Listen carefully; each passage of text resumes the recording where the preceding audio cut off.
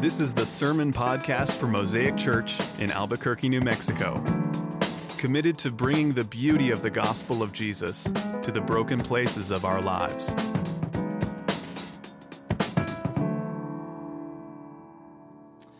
Well, if you were driving in this morning, some of you saw maybe a new look on our signs, and maybe you've noticed we've got like a new look on our song sheets. For those of you that follow us on social media, maybe you saw us announce that we're kind of doing a little fresh update on some logo stuff and websites, and kind of the stirring of that is a couple things. One is just sometimes on occasion organizations like local churches need to do things like that.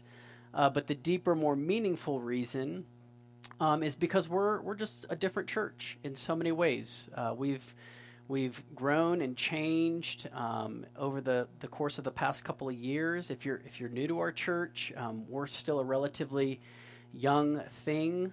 We started meeting in our home a little over 6 years ago, and we've been here on this campus for about 5 years. But we sense God at work in some really significant ways, and kind of doing updates on things like logos is one of the ways that we can indicate that. And so I don't know a way to be like non-advertisement-y up here, but I do want to draw attention to that logo real quick, because it does sync with our sermon series. I am headed into the sermon, and our sermon series is called Wholehearted, and we are looking at the 8 what is commonly referred to as the Beatitudes of Jesus, which are found in Matthew chapter 5.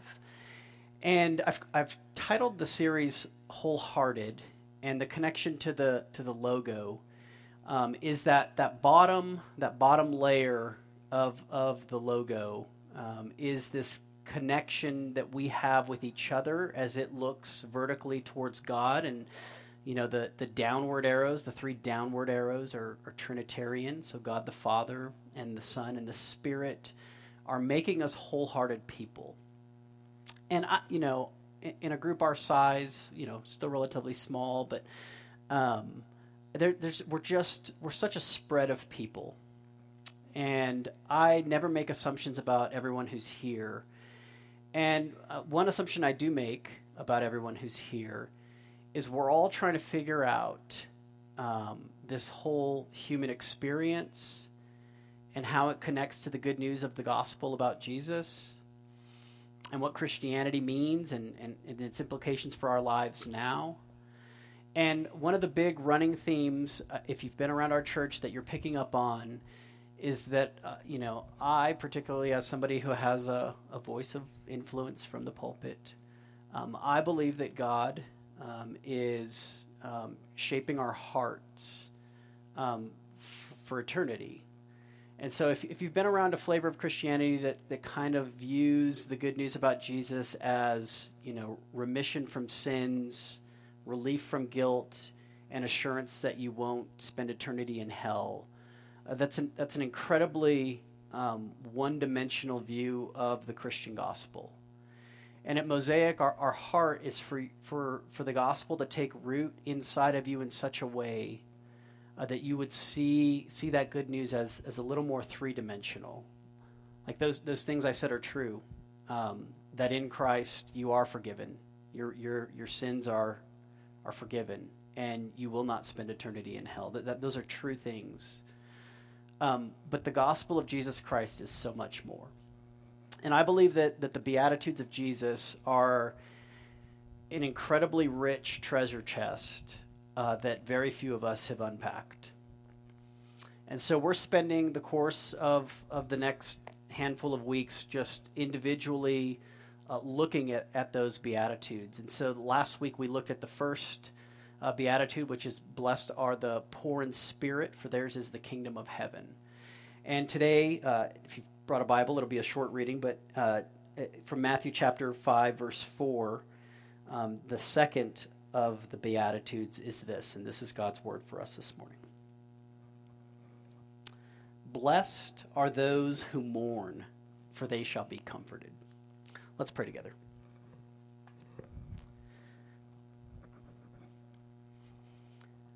Father, we turn to you now and to your word, which is living and active and sharper than any double-edged sword, and it cuts through the soul and the spirit. And we ask that you would do your work through the preaching of your word, that you would soften hearts, that you would open eyes, that you would unstop ears that have a hard time seeing, hearing, and believing how incredibly beautiful the work of your Son, the Lord Jesus Christ, is. Lord, we all need your help right now. So please help us to engage with your word in a meaningful way. Spirit of God, would you come? And just like we sing, would you fill this place? And we ask these things in Christ's name. Amen. I am no country music fanboy by any stretch of the imagination. However, Heather turned us on to a little docu-series on Luke Bryan, who's kind of a newer, up-and-coming kind of. If I'm going to listen to country, it's usually, it's George Strait, it's Garth Brooks, Dwight Yoakam, if you know about that. That's kind of the vein of country music I ran in. But anyway, Heather wanted to watch this little docu-series, and so we turned that on, and just confessed our sin of binging it all weekend. But thanks for that, Matt. But we watched this docu-series on Luke Bryan, and his story it's really profound. It makes you want to be a country fanboy by the end of it. It's I don't know about you, but I'm always skeptical where these famous rock and country musicians came from, right? And this guy, his story's great. He grew up in small town Georgia, and was playing local bars and just parties, and just he loved music, and he was an entertainer. Just a really fun, neat story. But woven into his story is a lot of pain and tragedy and death. In fact, he had his only two siblings, I believe, died. He had an older sister and an older brother. I believe he was older. So he had two siblings die. Just a lot of pain there, and just really cool story about him caring for some of their children. And there was this part in the series where Luke Bryan had risen to fame after a lot of hard years, not quite making it. And he was receiving, I believe it was 2013, he was receiving the Entertainer of the Year award, which apparently is, the award of all awards in the country music world. And they had this great footage because this, docuseries had been following them, for years. And they had this great kind of backstage footage after he had received the award. And his family was there, mom was there, and dad was there. And it was just a really, really sweet thing. And there were a couple of things that were said that really caught my attention. The first thing was said by a family member. I don't remember who it was. But she said this. The name of his siblings who passed away were Chris and Kelly. She said, Chris and Kelly are inside of Luke Bryan. And, I don't want to get all, we don't have to get all theological into what that means. But, the gist of what she was trying to communicate was, their story is inside of him, right? The thing that makes this moment so sweet is the pain that's all inside of Luke.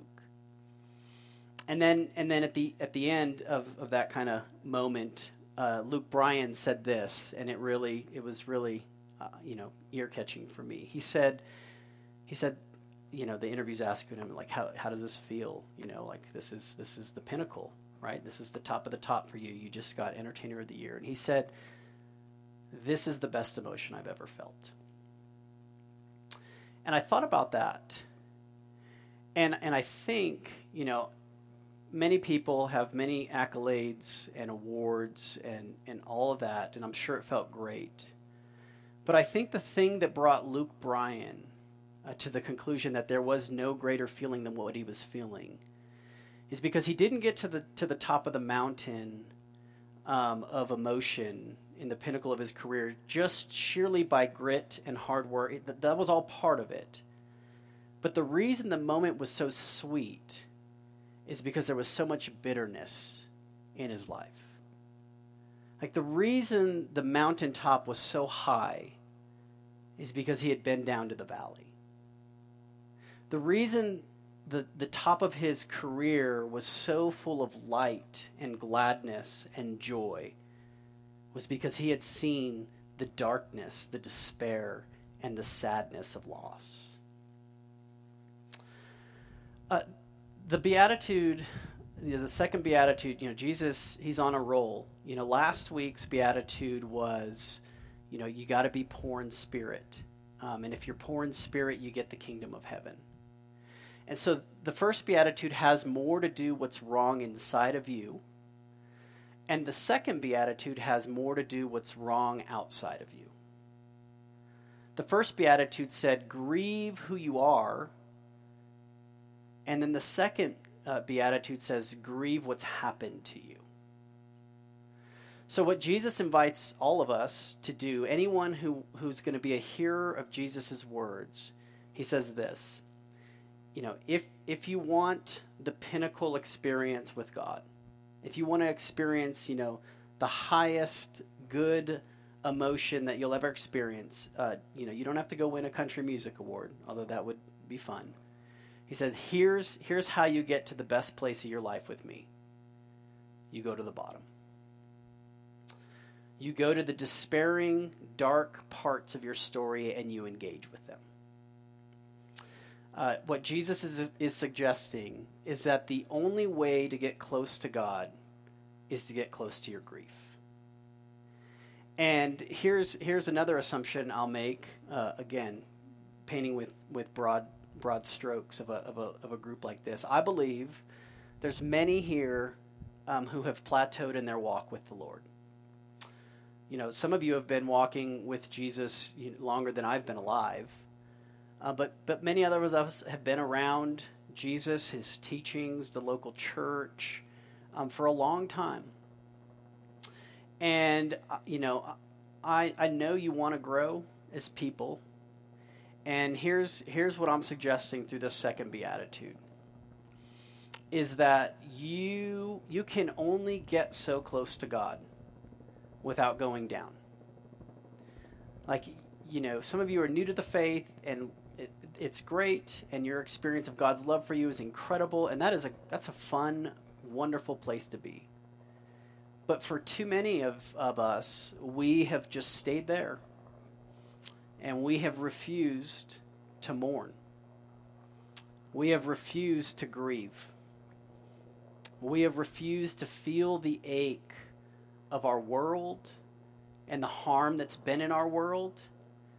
And Jesus' invitation for you today is to get a little closer to your grief, to feel the ache, to lean into the pain. Because the degree to which you are close to God is the degree to which you are close to your grief. It's how he works. So a couple things we're going to look at this morning. We're going to look at getting close to our grief, and then we're going to look at getting close to God. So getting close to grief. And I'm using the language of grief instead of mourn because it's a little more connected to our moment. So that Greek word, it can mean lament, it can mean grieve, it can mean to mourn. But essentially what Jesus is saying, here's how you have a whole heart. You feel the ache. You feel the pain. You feel the grief of your life. And you'll only feel close to God if you've been close to your grief.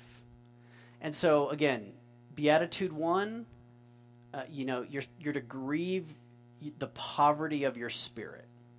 You're to feel your impoverished nature. You're to feel needy. Beatitude 2, Jesus removes us from kind of our interior world, and he says you're to grieve things that have happened to you. You're to grieve things that are happening in a fallen world. And so what he's saying is, here's the whole heart. You have to see what's gone on around you. And if you're willing to do that, then you can be submerged into the kingdom. Then you can feel what the implications of the good news really are. Because the implications aren't just God's going to make everything right, he is. But the implications are God wants to comfort you. The implications are if you'll get really close to your grief, that's where you'll experience comfort. That's where that's his realm of activity. That's where God particularly meets his people, is in the pain. So, I mean, you think about death. And so death is, if I say the word grief or mourning, that ought to be one of the first things that pops into your mind, is we grieve death. And we're really terrible at it, right? As 21st century modern Americans, like if there's a mass shooting, or, like I'm thinking about the shooting that happened in Vegas a few years back. Like, what do? Our response is to be strong, right? So the hashtag, it's Vegas strong, right? Like the way we handle death is to just be stronger. It's to work harder. And that's not how God's kingdom operates. You see Jesus grieving the death of his friend Lazarus. Now, Jesus knew Lazarus was going to live, right? Like, he had the foresight that a few days later he would bring life to him. But he wept because he knew death was not the way it was supposed to be.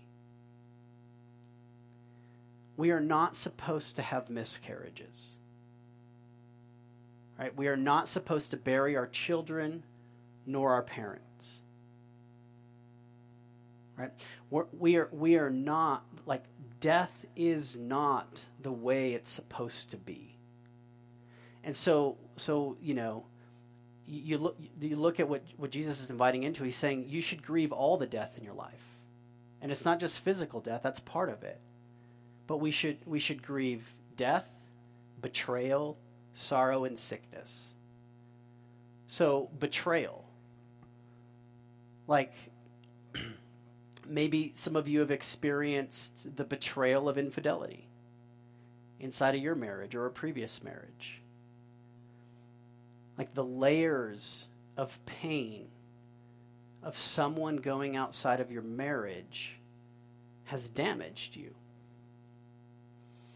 Or maybe the betrayal is from a friend who you just don't understand how they could do what they did, or family member. And the sting of the betrayal is so deep inside of you that it has hardened, like, beyond recognition. Right? The callus, it's not even recognizable anymore because they're dead to you. Like, no pun intended. Like, that part of you has died because of that betrayal. And you'll never go back there. We're to grieve sorrow. Like sorrowful circumstances. Global. We grieve war and the loss of life and the mistreatment of people. And, like the layers of sorrow in a fallen world ought to grieve our hearts. Like we ought to feel that. Or maybe it's sickness. Like, I know some of you are experiencing bodies that are failing them. And so the chronic pain that you feel, the fatigue, the uncertainty, the lack of diagnosis, you don't know what's going on in your body. Maybe you have children who've been stricken with illness. Like, there is a grief there, and there's a story there.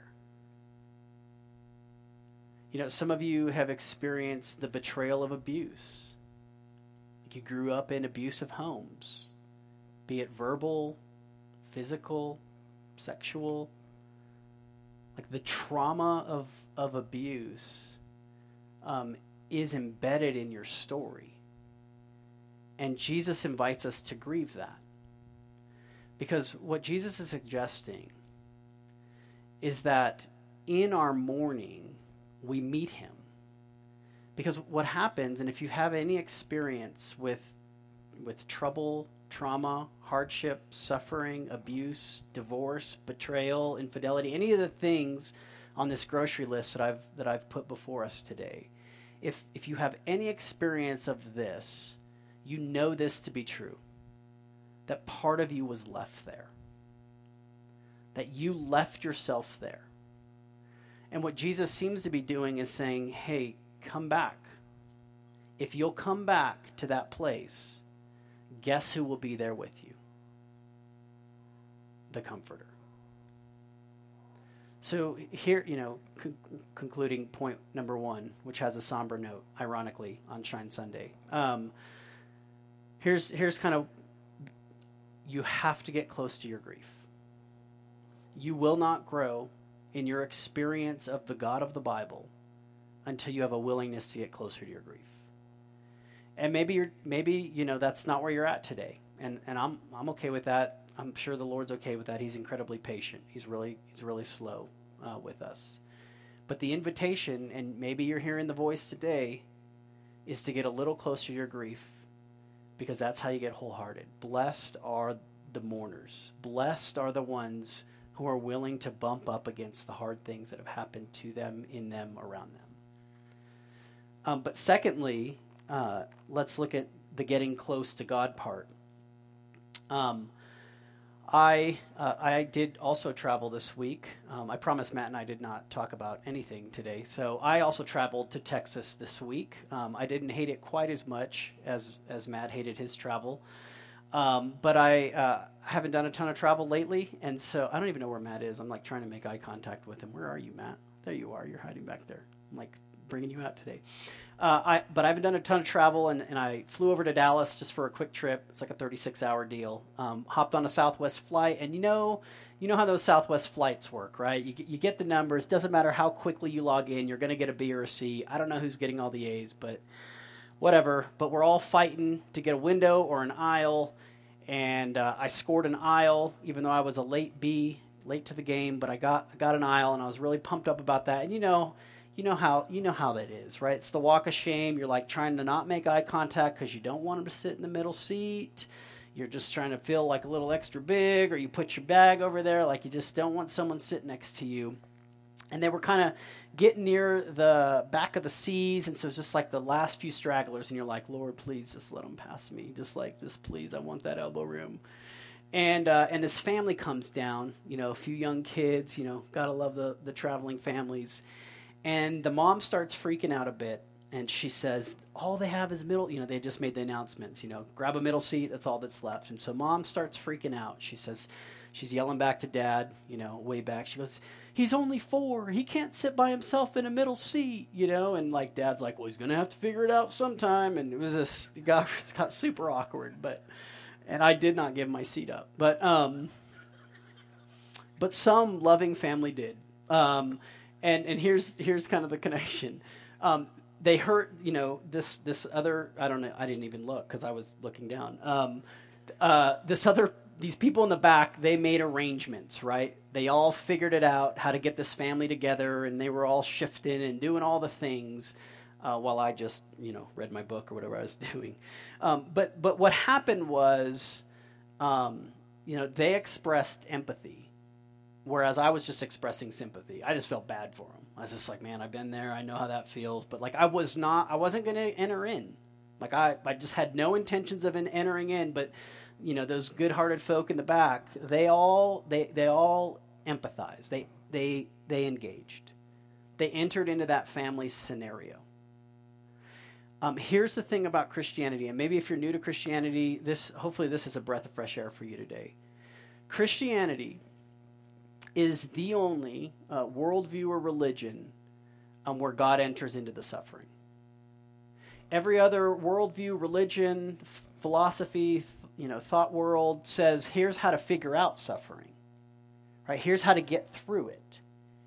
Here's what you need to survive it. But only the God of Christianity says, you know what, I'm going to go into it.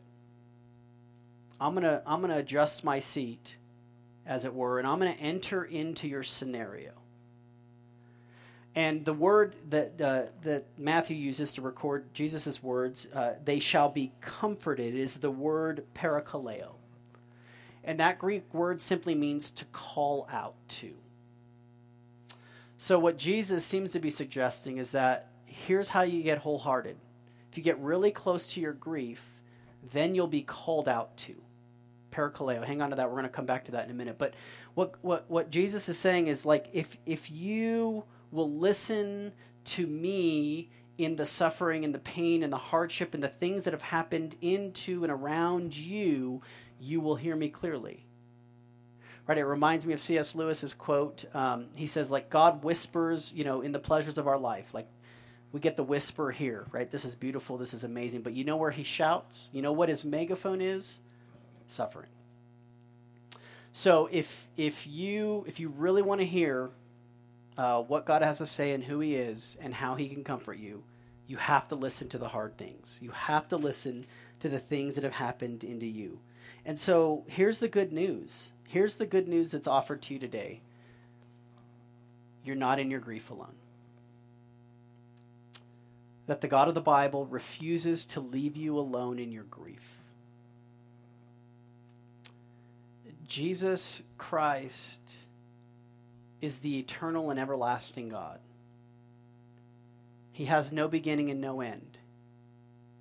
He has been and always will be. And he became a man.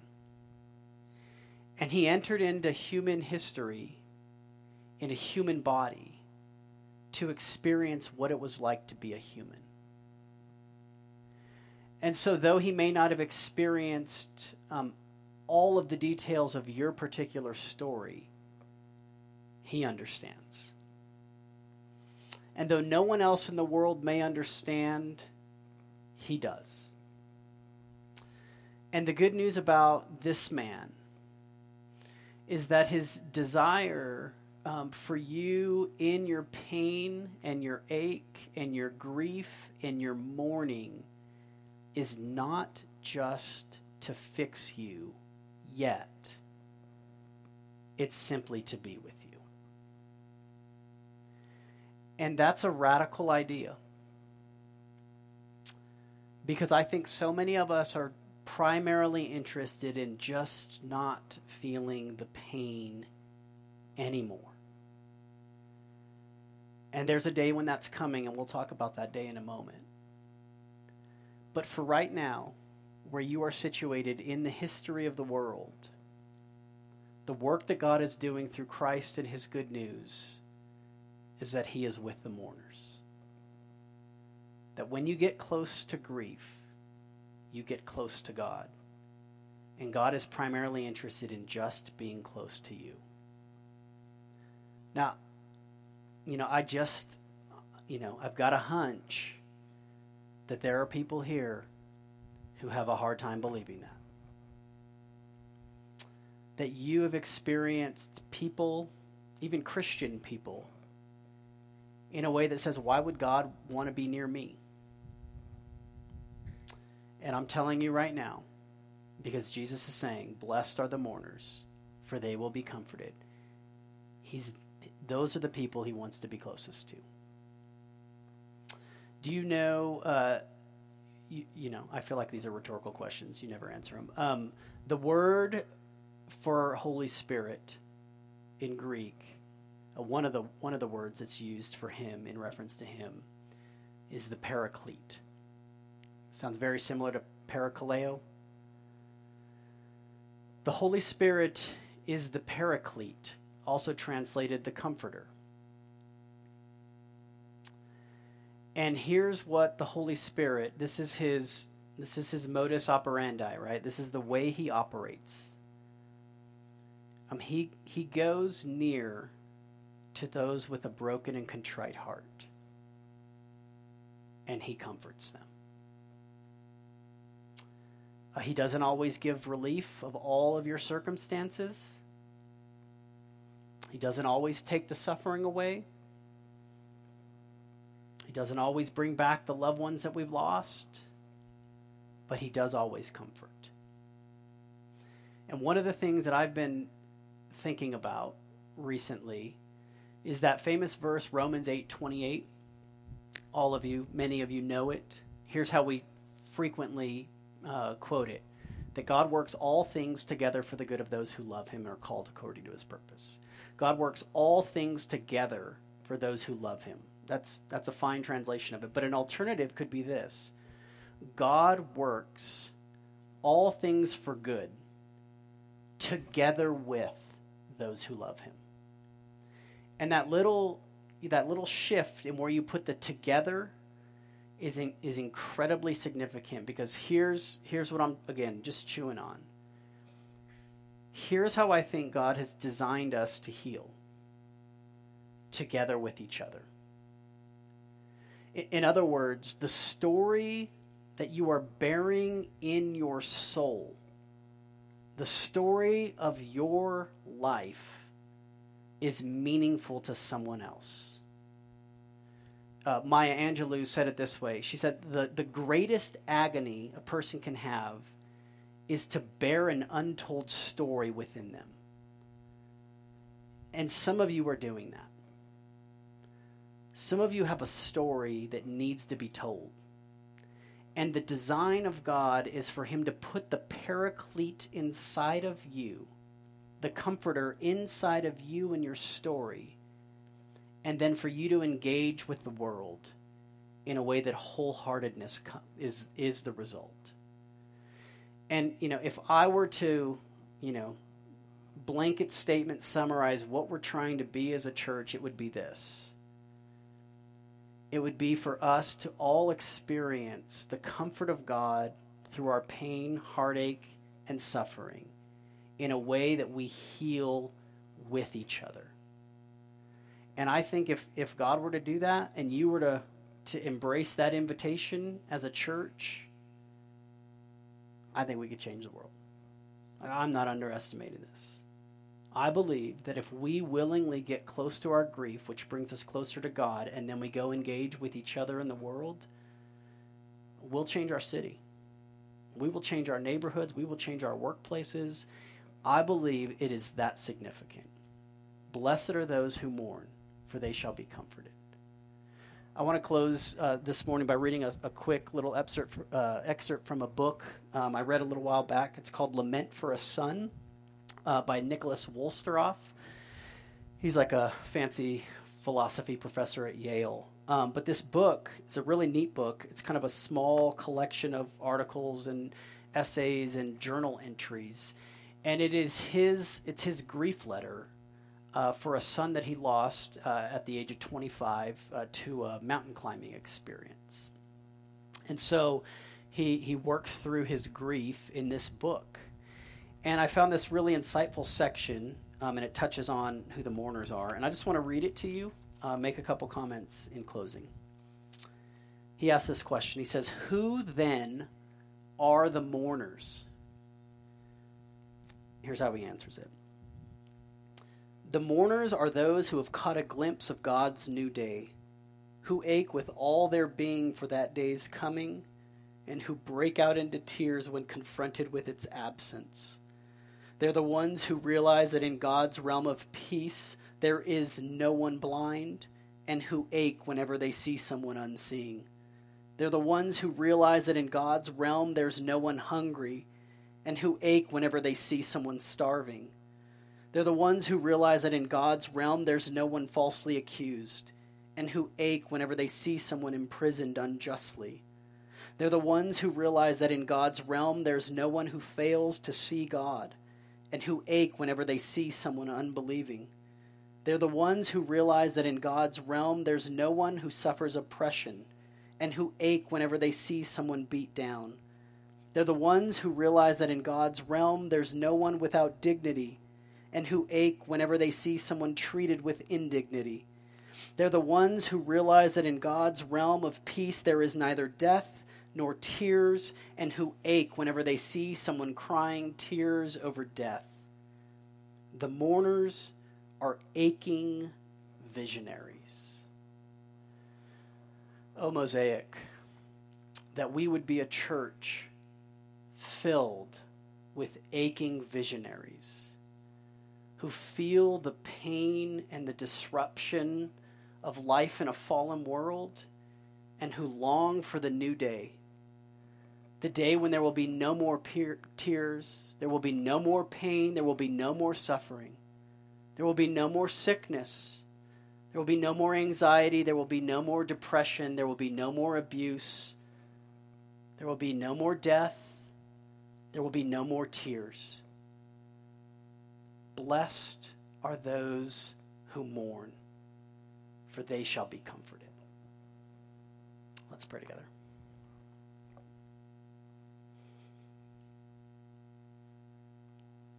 Jesus, I'll be the first to admit in this group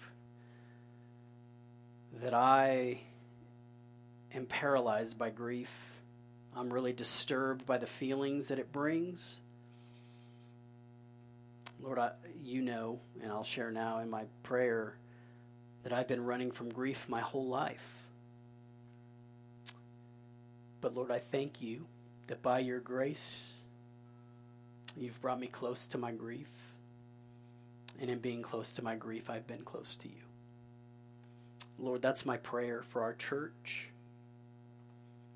that we would hear your invitation to grieve and to mourn and to lament and to ache and to see the story you're writing with our lives, Lord. We're part of a grand story, and we cannot wait to see how it all ends.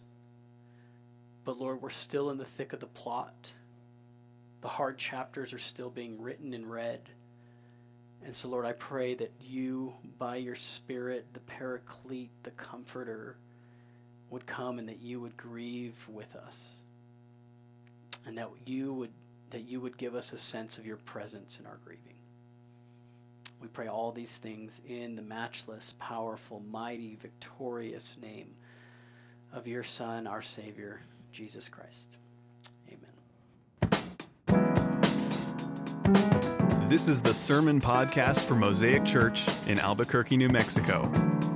Committed to bringing the beauty of the gospel of Jesus to the broken places of our lives.